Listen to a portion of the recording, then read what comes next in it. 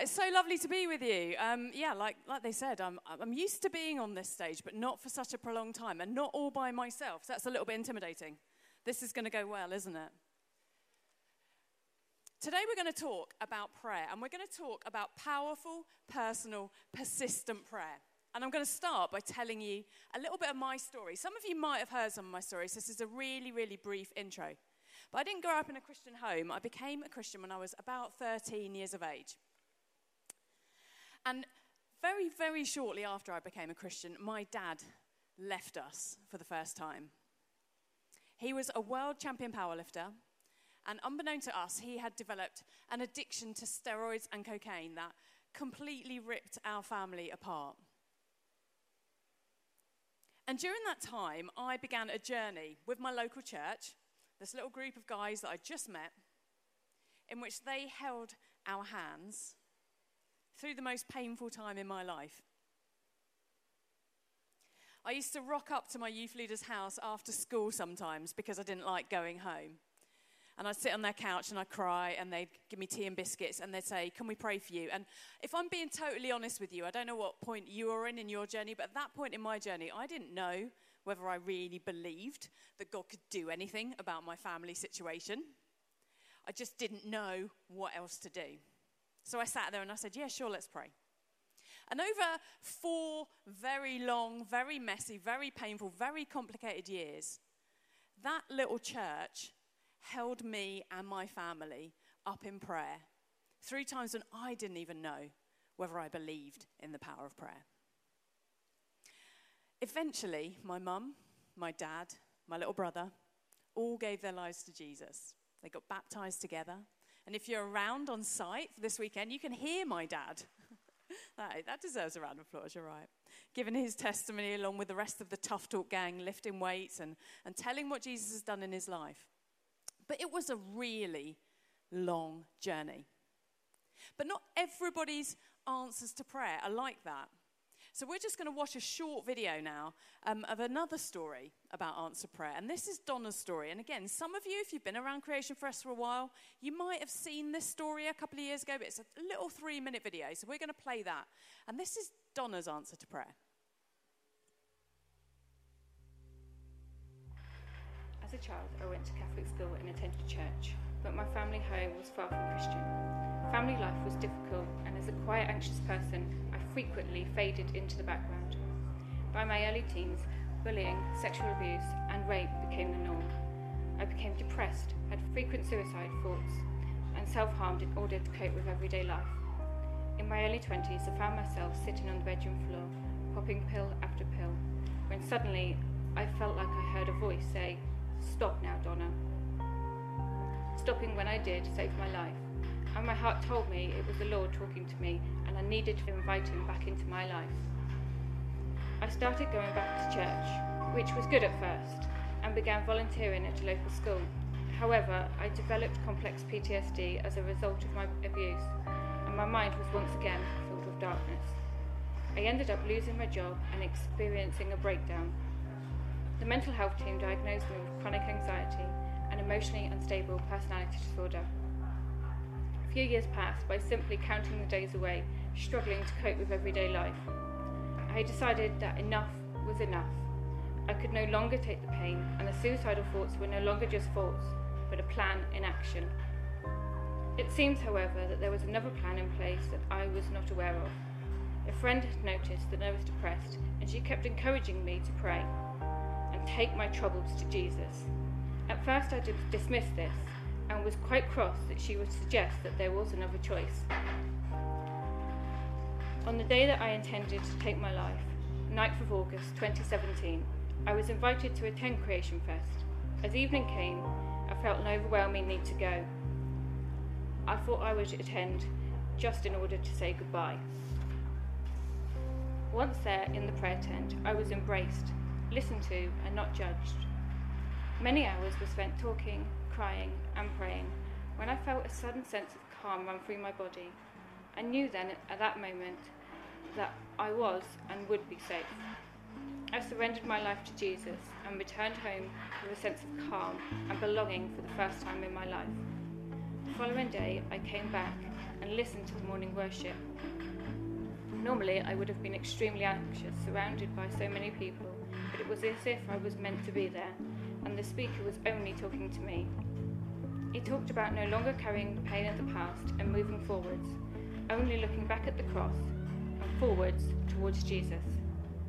I fell on my knees and knew that Jesus was with me. A light had been ignited within me, and I became alive with life. Since then, I have not self-harmed once. I attend a local church and now have a Christian family that helps me grow in strength and in the newfound knowledge that I am a child of God and I do have a right to life. For a long time, I was afraid to answer the phone in my own home, and I couldn't speak to anyone without stuttering, stammering, or stumbling. I still suffer with my mental health and the effects of the abuse, but the Lord keeps it from controlling me, and with every tear that falls, I know He is holding me and wiping them away. When dark thoughts enter my mind, I call on Jesus, and He brings His light into the darkness. Choose life.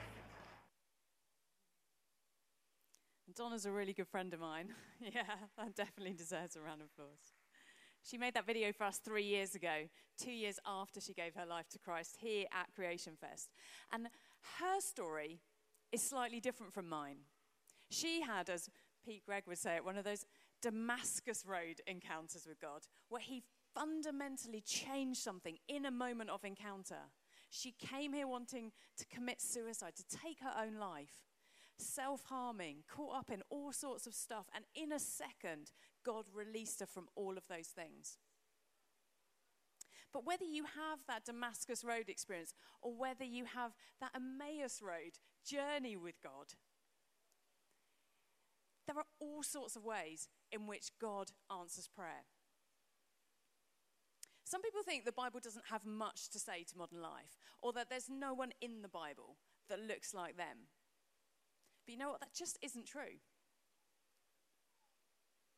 In 1 Kings chapter 19, verse 4, we find a guy called Elijah, a prophet of God.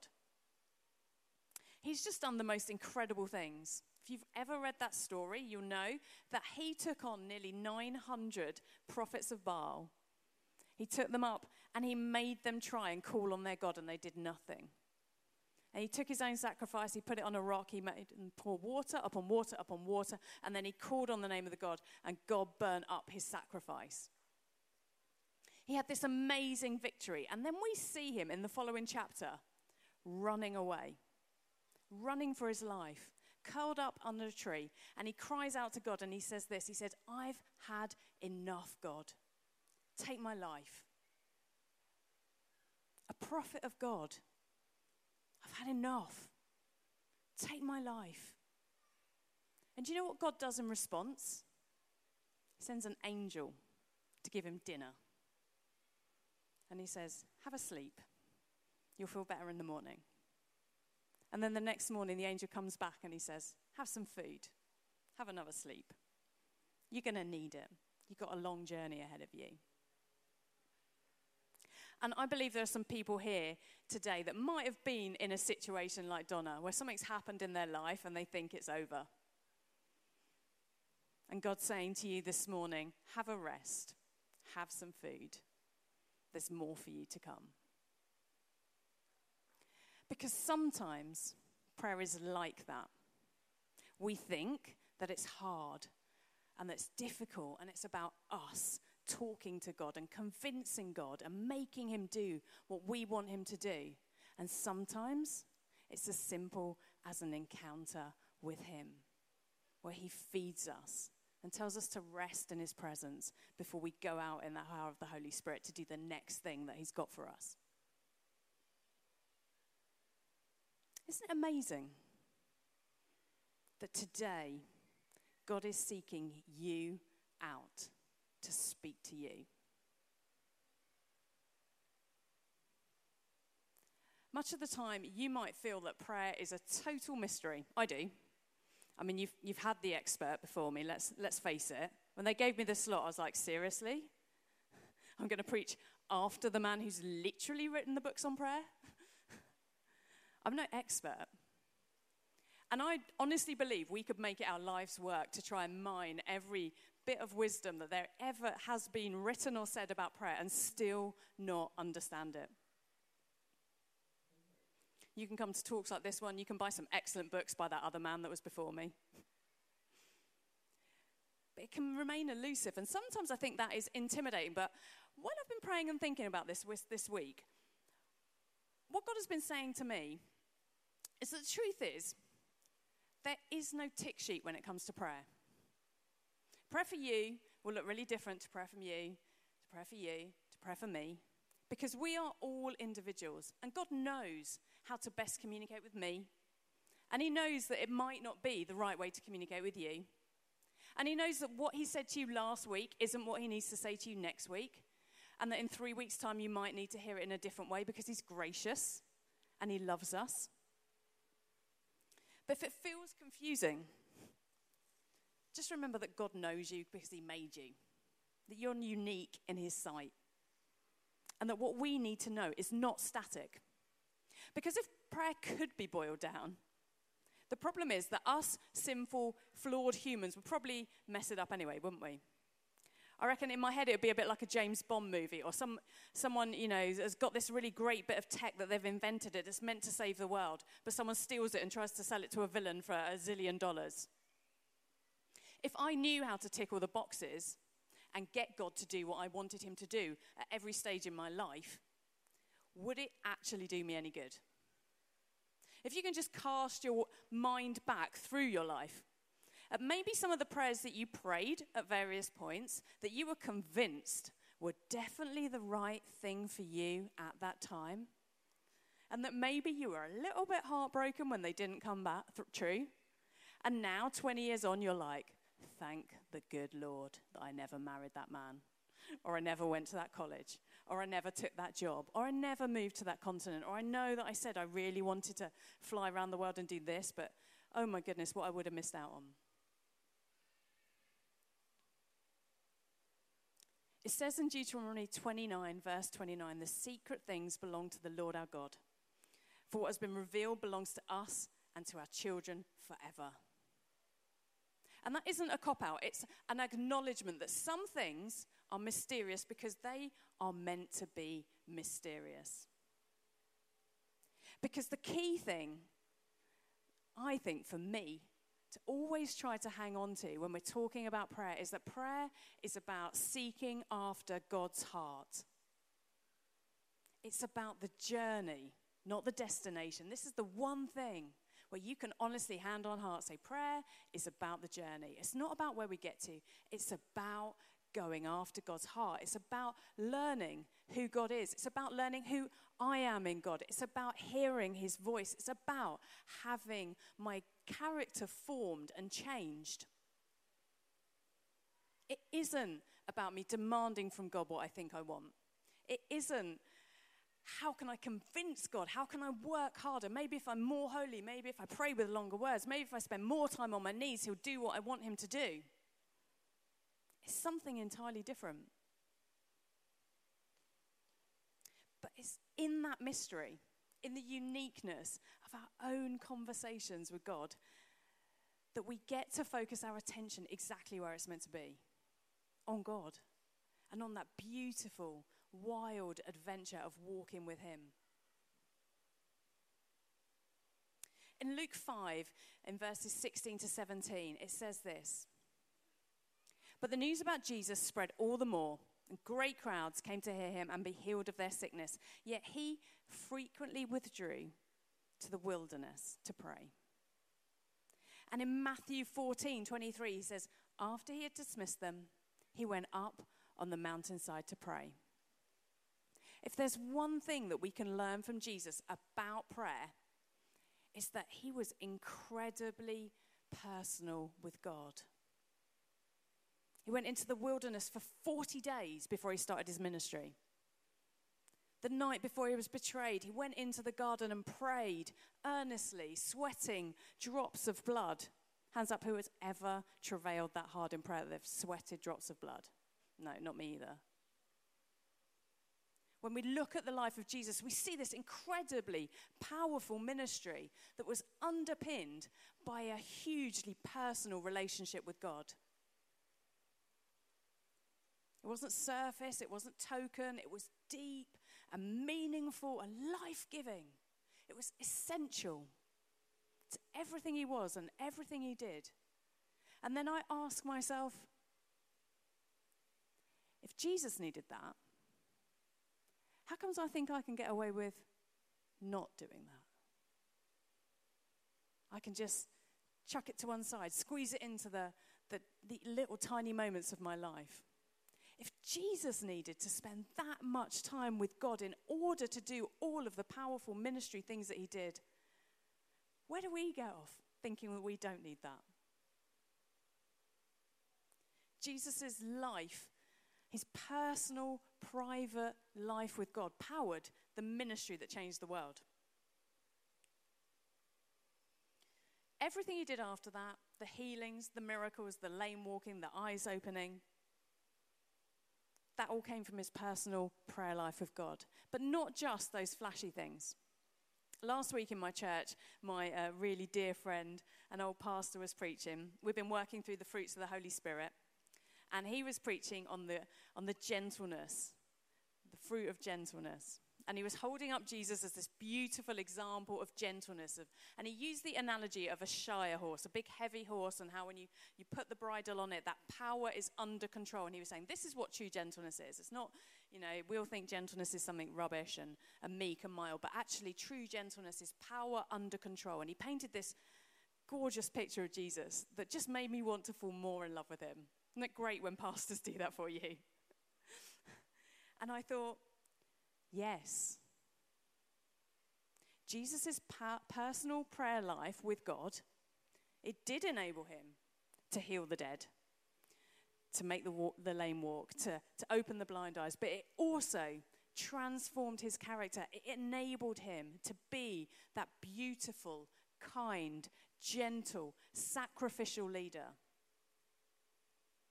And personal prayer also has that power in our own lives to make us different from the sinful, selfish, arrogant, prideful humans that we are by ourselves.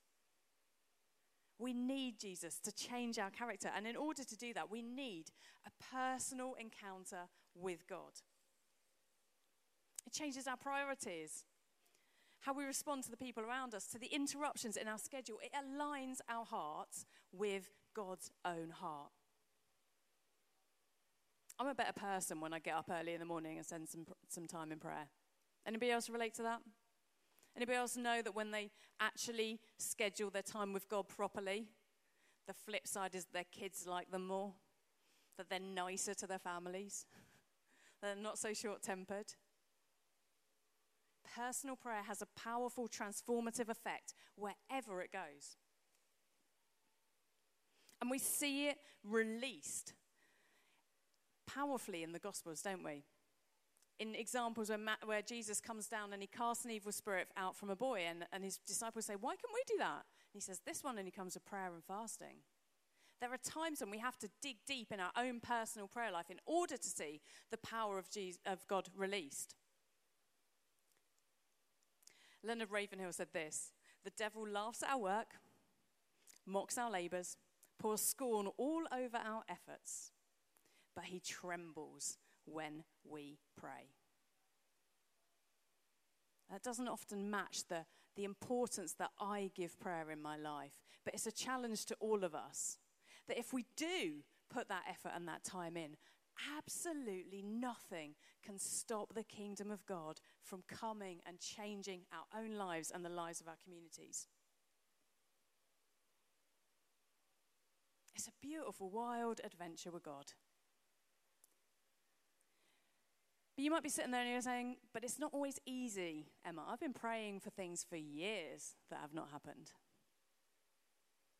Amen to that. Me too. I shouldn't imagine there's a single Christian in this room that hasn't been praying for some things for a very, very long time that have yet to come to pass. But we can take great comfort in the fact that the Bible is absolutely stuffed full of examples of persistent prayer. Matthew 5:7 says, ask and it will be given to you, seek and you will find, knock and the door will be open to you. For everyone who asks receives, the one who seeks finds, and the one who knocks, the door will be opened. But actually in Greek it says something closer to ask and keep on asking. It's an ongoing, active doing. Who knew that Greek actually has 3 voices in its language? It's a little more complicated than English. It has a passive, an active, and a middle voice. So passive would be something like I am counseled. Active was something like I take counsel. And prayer, when it's spoken about in the Bible, is often in this middle voice. Eugene Peterson explains it like this. He says, prayer and spirituality feature participation. The complex participation of God and human, his will and our souls. We do not abandon ourselves to the stream of grace and drown in the ocean of love. We do not pull the strings that activate God's operation in our lives, subjecting God to our assertive identity. We neither manipulate God, nor are we manipulated by God. We are involved in the action and participate in its results, but do not control or define it. Prayer takes place in the middle. I don't know why God chooses to use humans and allow us to participate in what he's doing, but we know that he does. Roger Forster says it seems that in the history of the human race to be a necessity that humankind cooperates with God. He does nothing of consequence otherwise. What an awesome privilege. That God wants his people to talk to him. That he wants you to ask him for the things you need for yourself. To cry out for those you love. To speak into the things you see going on around you in your communities. To cry out to heaven for what you want to see happening. 1 Thessalonians 5:17, pray without ceasing. Ephesians 6:18, always keep on praying. Philippians 4:6, in every situation, by prayer and petition, present your requests to God.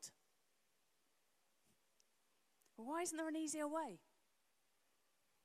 If God is all powerful and all knowledgeable, and the Bible tells us that if we ask, we will receive what we ask of him, why do we need to keep on asking? Why don't our prayers just get answered? Why doesn't it happen like that?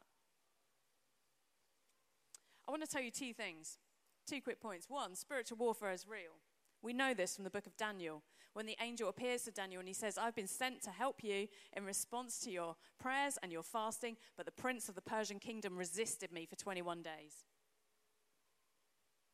We know that sometimes God hears our prayers instantly, always, but we know that sometimes there is a spiritual battle going on and that we need to push on in prayer through that.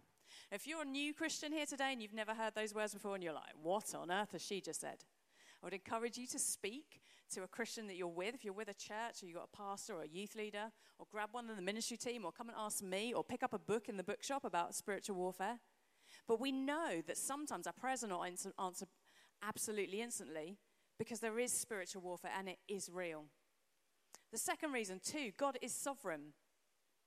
Sometimes it might feel like we're praying and nothing's happening.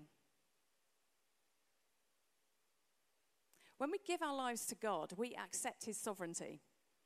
And if we pray a specific prayer, asking a specific response in a specific time set, sometimes we may be praying right into the will of God, and that's great.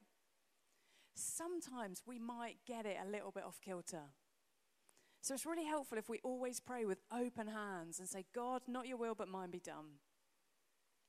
A really wise old man in my church called Patrick told me a long time ago, Emma, no is also an answer.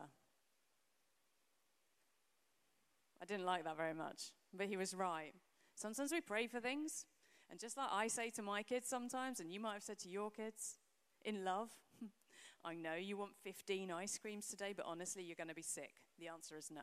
I'm doing this because I love you. Sometimes we have to accept that God is sovereign.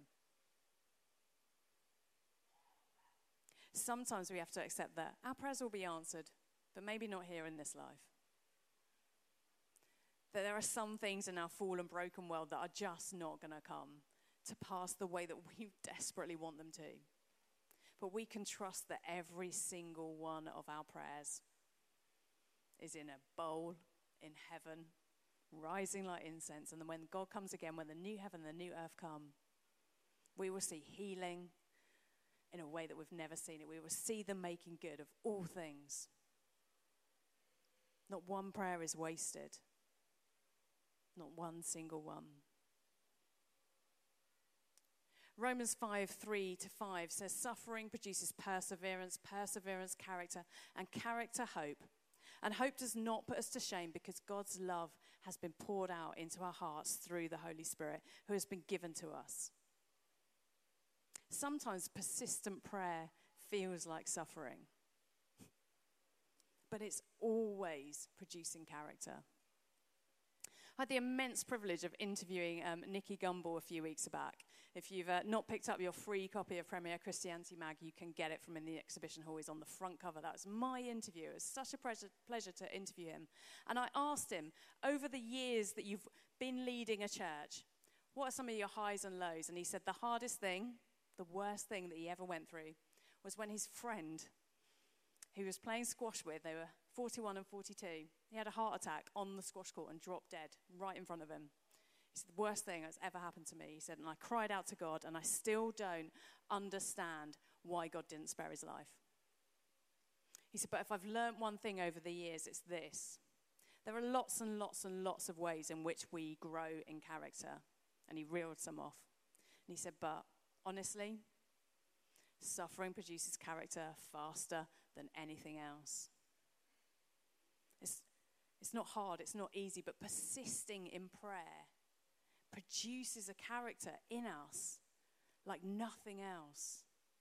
It changes our hearts. It moves us from a position of expecting God just to meet our demands to, God, how can I pray into what you want to do?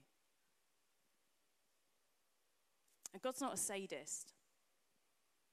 He's not like, yeah, I might answer your prayer, but can you just spend a little bit longer on your knees, please? Yeah, no, I might answer your prayer, but you need to do it a bit better first. It isn't a test or an exercise, but it is about changing us so our priorities align with him.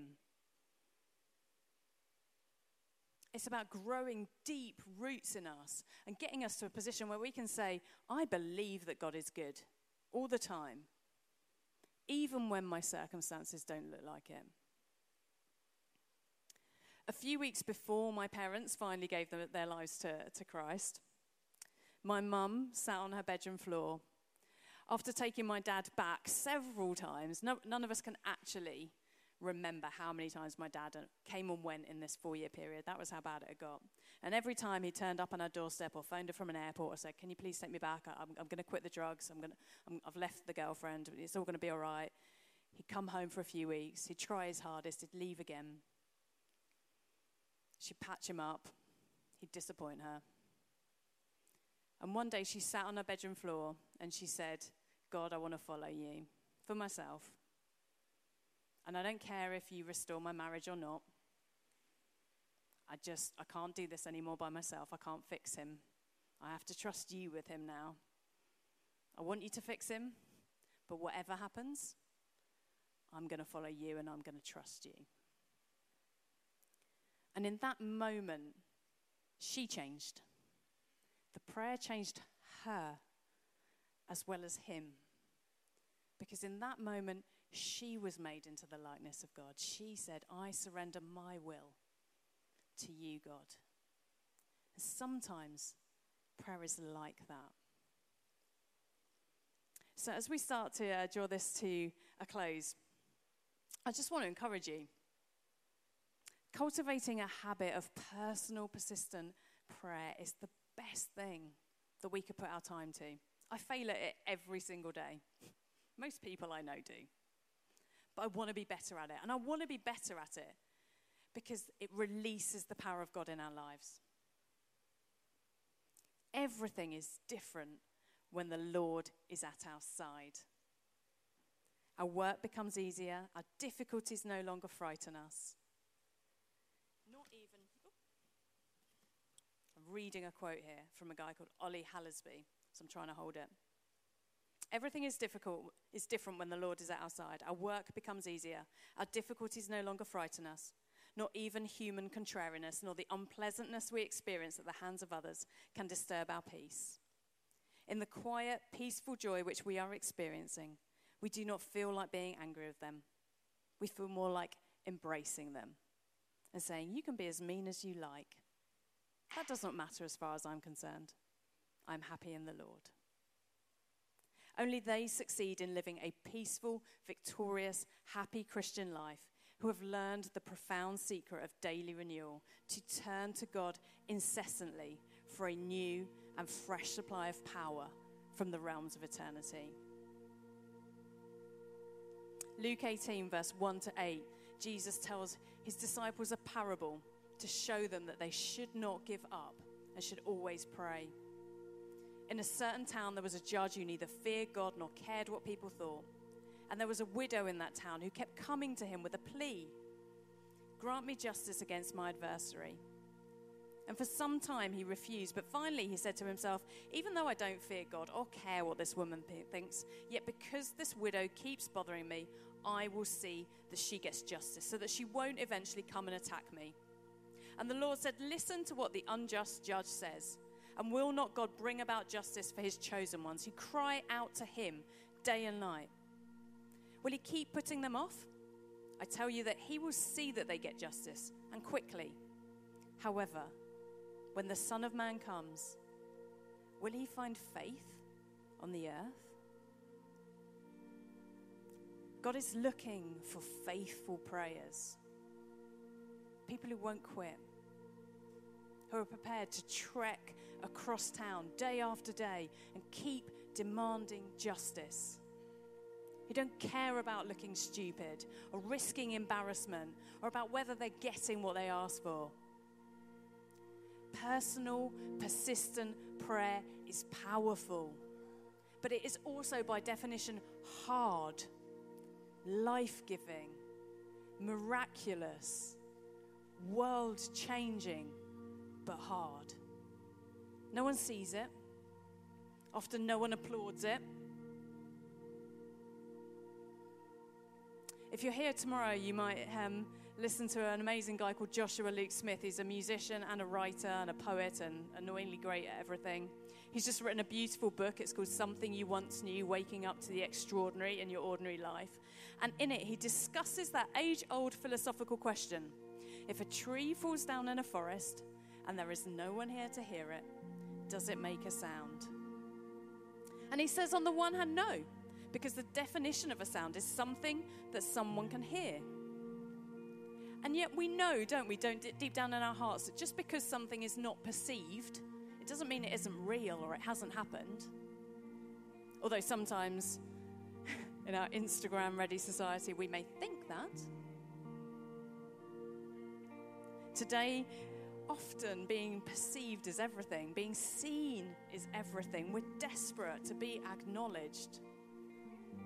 But just as the tree shook the ground when it fell, so the spiritual impact of what we do in those personal, persistent, prayerful moments with God is real. I'm here to tell you this morning that your prayers matter. My prayers matter. Not all of us are called to be preachers or pastors or musicians or creatives or writers. You may feel unqualified and insignificant sometimes in the things you do in your everyday life. But all of us are called to pray, to align our hearts with God and to pray for the things of the kingdom to come to pass here on earth, just like Jesus taught his disciples. It doesn't have to be long. It doesn't have to be eloquent. We don't have to stand on a street corner and cover ourselves in ashes and make sure everyone's looking at us. It's not a test. It's an invitation into a beautiful, wild adventure that will leave you transformed and will leave the places that you walk and talk and live transformed. Spurgeon said, prayer and praise are the oars by which a man may row his boat into the deep waters of the knowledge of Christ. And so as we conclude now, as Pete asked you earlier, if you don't yet know Christ, we want to give you that beautiful, wild invitation to walk and talk with him today. We've got an amazing team of guys in green on the side here who will pray with you. If you don't yet know Jesus and you're like, I don't know Jesus, but I like the sound of him and I would like to talk with him, go talk with them. Let them pray for you. You might be here today and you might be thinking, I'm lacking that perseverance. I struggle in that personal prayer life. I want you to be given an opportunity today as well to just be re-energized. Our word as we were praying backstage before we started this morning was encounter. We want to invite you to encounter the power of God today. And lastly, we were praying this morning and we really feel like that God wants to release a spirit of intercession over the church today. So I'm going to invite my friend Claire to come and join me, and Tiva, because these two are, I was so chuffed. I didn't know they were hosting this morning, and Claire's been on my heart all week. And because I don't know her very well, but I know she carries something of God's anointing. I've known Tiva a lot longer, and I also know that he does carry something of God's anointing. So we're just going to pray with you this morning, and we've got a little bit of time for response here.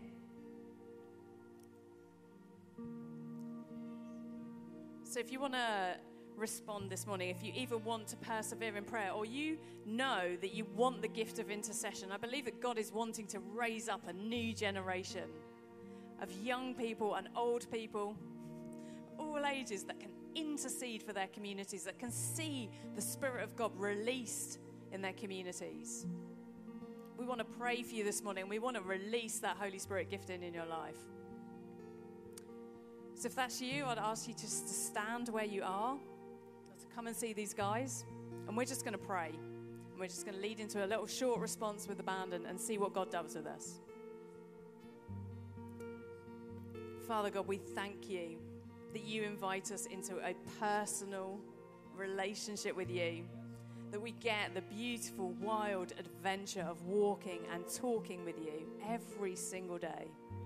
God, forgive us for the times when we take it for granted, when we neglect it.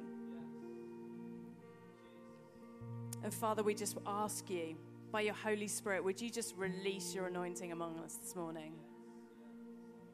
God, we just call out the gift of intercession on our church.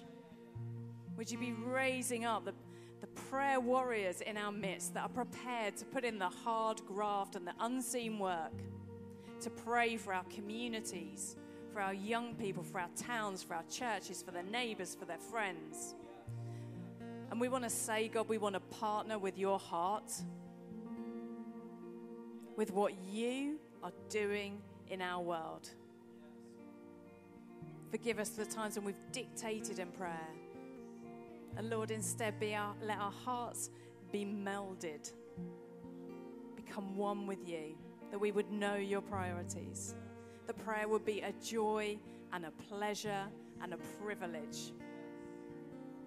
In Jesus' name, amen.